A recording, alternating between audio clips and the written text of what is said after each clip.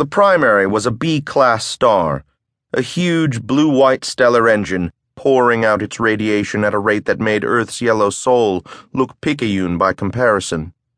The planet Nidor swung round its sun at a distance so great that it took nearly 3,000 years for the world to complete one revolution.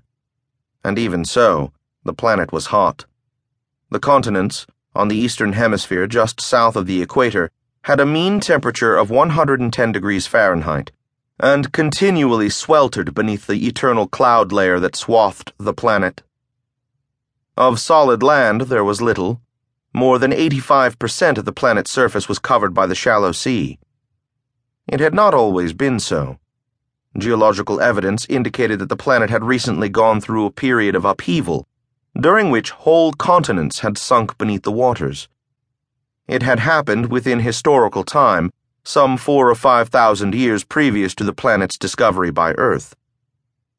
It was upon the legend of the happenings at the time of the cataclysm that the religion of the surviving Nidorians was based. Before the cataclysm, the planet had evolved humanoids very similar physically to man.